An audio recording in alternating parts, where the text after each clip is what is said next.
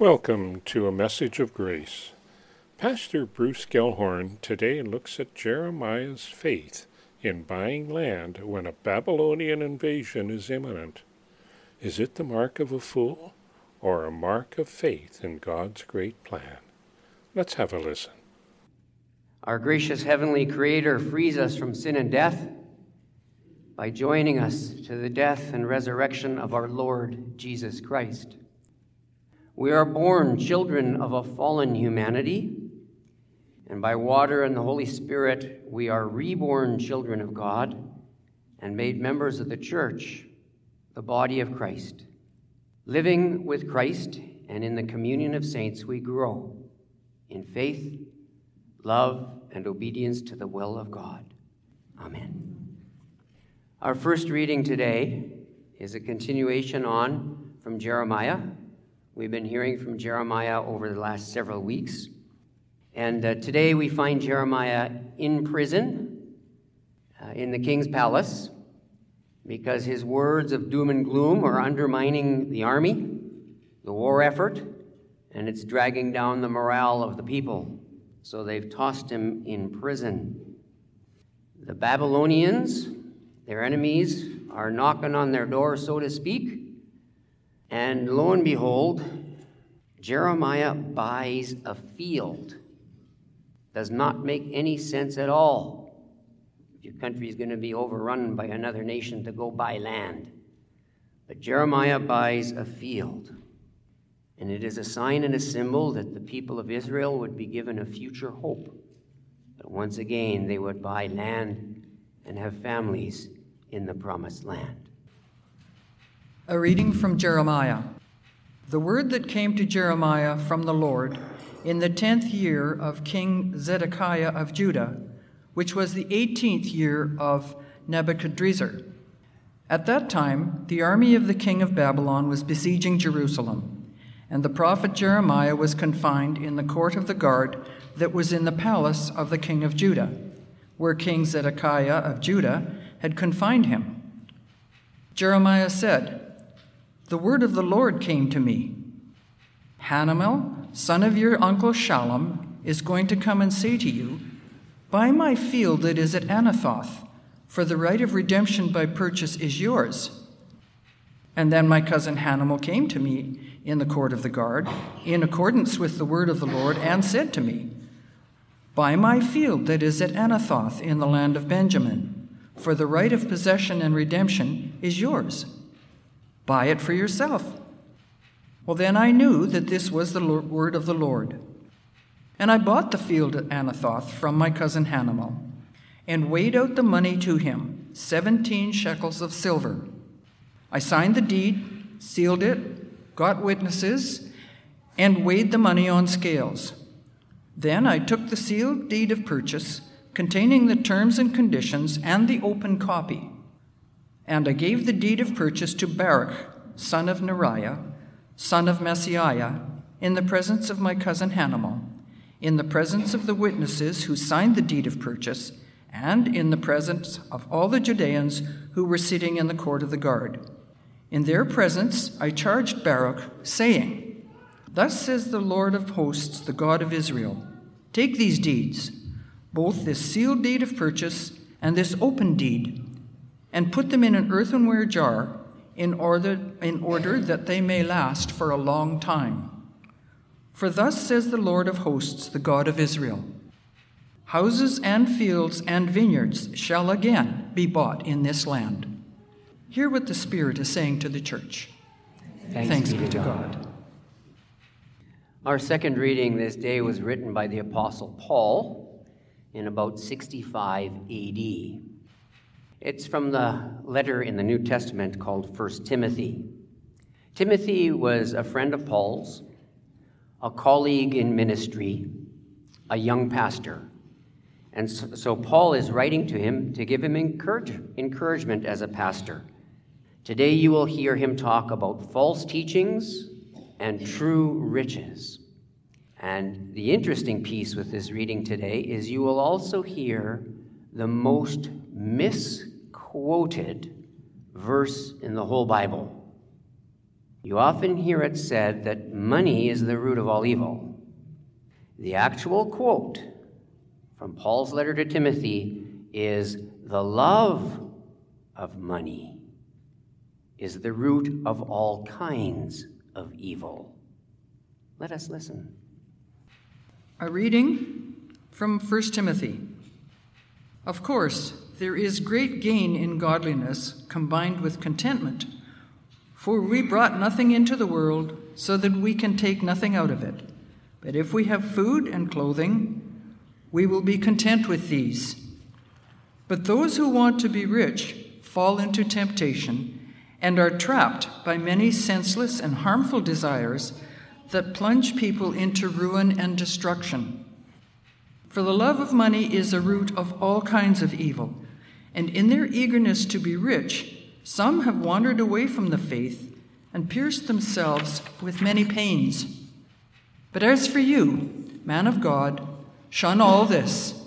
Pursue righteousness, godliness, faith, love, endurance, gentleness.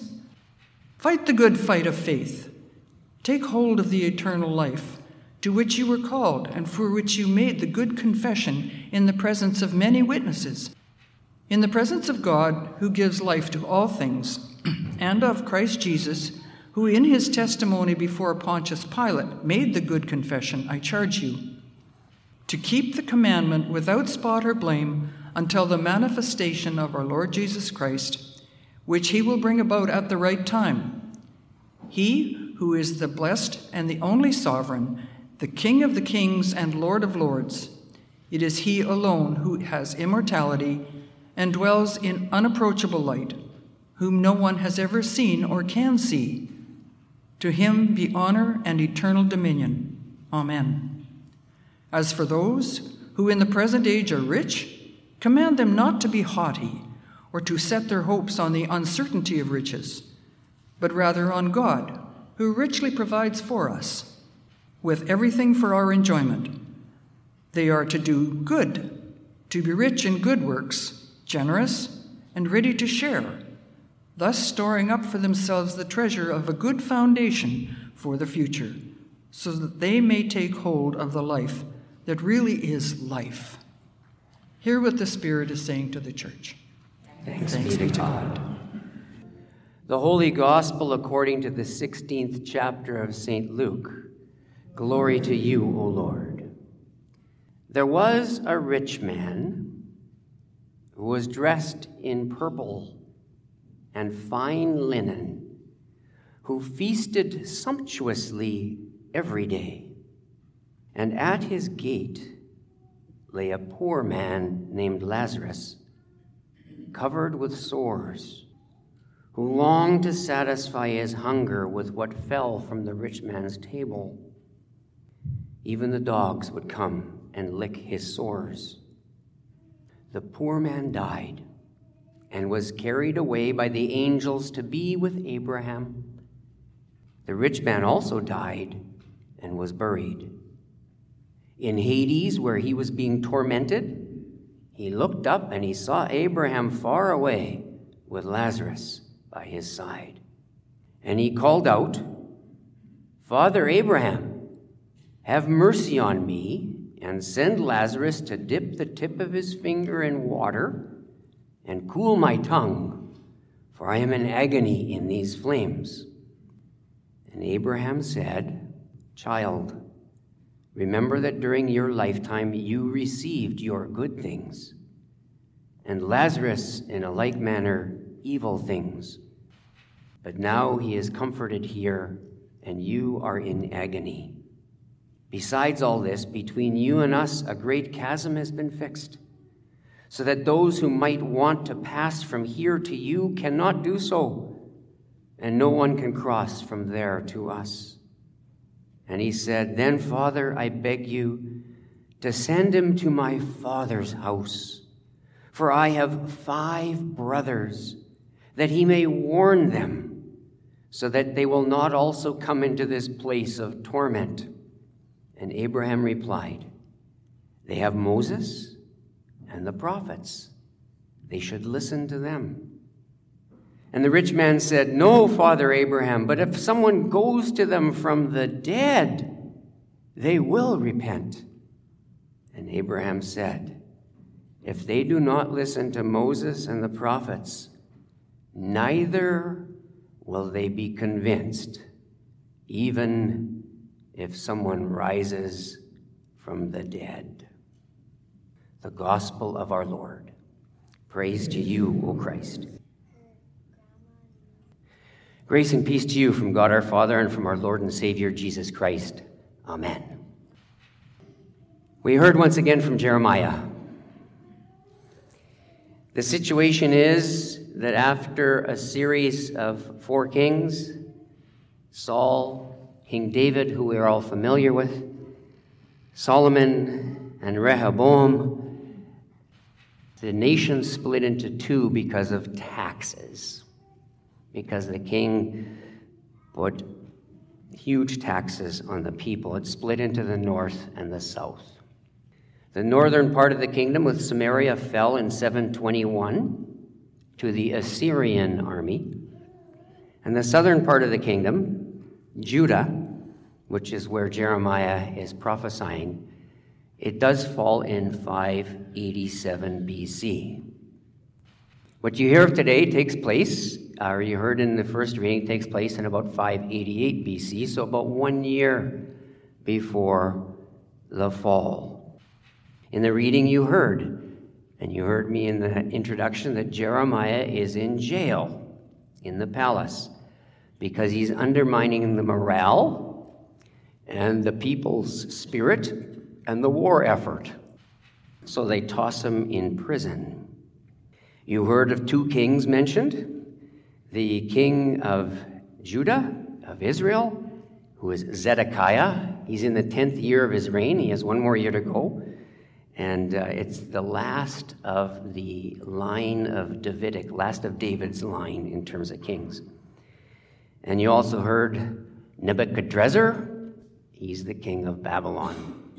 He's in his 18th year of reigning, and he will reign for many more years.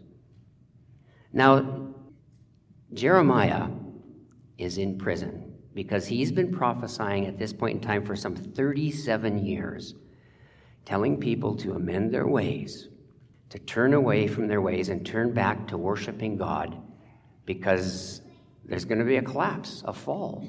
They're going to be taken into exile, and Jerusalem and the temple and the palace are all going to be destroyed. And here he is in prison, and he has a word from God. I don't know how that word from God came to him. Maybe it came in a dream or a vision, but he has a word from God that his cousin, his Hanamel, is going to come and say, "I have this piece of land in Anatoth, and I want you to buy it." Now, it's interesting because Anatoth, when you read the book of Jeremiah, that's where Jeremiah is from. But with all his doom and gloom, that if they don't turn from their ways, they're going to be destroyed, the people of Anatoth actually tried to put Jeremiah to death. And so now his cousin comes and says, "Buy this piece of land in this place. That's your homeland, but even though these people tried to put you to death, buy this land." And the historical piece, too, is as a cousin, as a family member, you always had first right to purchase land. When a family member was selling some land, family had first right of purchase. So Jeremiah has first right to purchase. But this land in Anatoth, it's kind of a symbol of danger, and it's a symbol of rejection because of the history between Jeremiah and these people. The Babylonian army is knocking at their door. These people wanted to kill him. And you know what? He buys the land. Like, is he nuts? He's been prophesying that the Babylonians are going to destroy them for 37 years. They're knocking on their door. The land is going to be worth nothing because this other nation is going to take it over. He's been saying that for 37 years, and he goes and buys the land. It doesn't make sense. His cousin comes, and when Jeremiah says he's going to buy the land, I imagine Hanamel is probably doing a happy dance, because the land is probably worth nothing, not even $1, because they know that they're going to be overtaken by the Babylonians. But you hear this elaborate description. It was sold for 17 shekels of silver, which when you translate it to today's Canadian dollars, it's about $14,000. Not a lot of money for a piece of land, but we don't know how big the land was or what kind of land it was. But considering it's worth nothing to pay $14,000 for it, Hanamel was probably doing a happy dance, because he's going to lose the land anyways, but now he's got money in his pocket. An elaborate description is given of the sale. The 14 shekels of silver are weighed out. That's the way they did it in those days. They had these scales and they weighed their money. So he's not shorting him. It's true. They make 2 deeds. They are signed by witnesses. The one deed is rolled up and wax is put on it and a signet is put on it. It's sealed. The other one's the open deed. There are witnesses. The purchaser and the buyer, the purchaser and the seller are there. They sign it. It's all done according to Hoyle. Every T is crossed and every I is dotted according to the laws of the day, so that we know it wasn't just some flippant, yeah, I'll buy your land, with no follow-through. It was followed through. This land was purchased by Jeremiah. And it is a prophetic, divine drama. In this purchase of land, it is a word from God. Because you see, the children of God, just like his home people of Anatoth rejected Jeremiah, the children of God have rejected God. And in spite of the rejection, Jeremiah buys it back. And in spite of the rejection, God buys us back. We didn't quite read this far in the text because it's not part of the lectionary. God says, I will bring them back to this place. I will settle them in safety.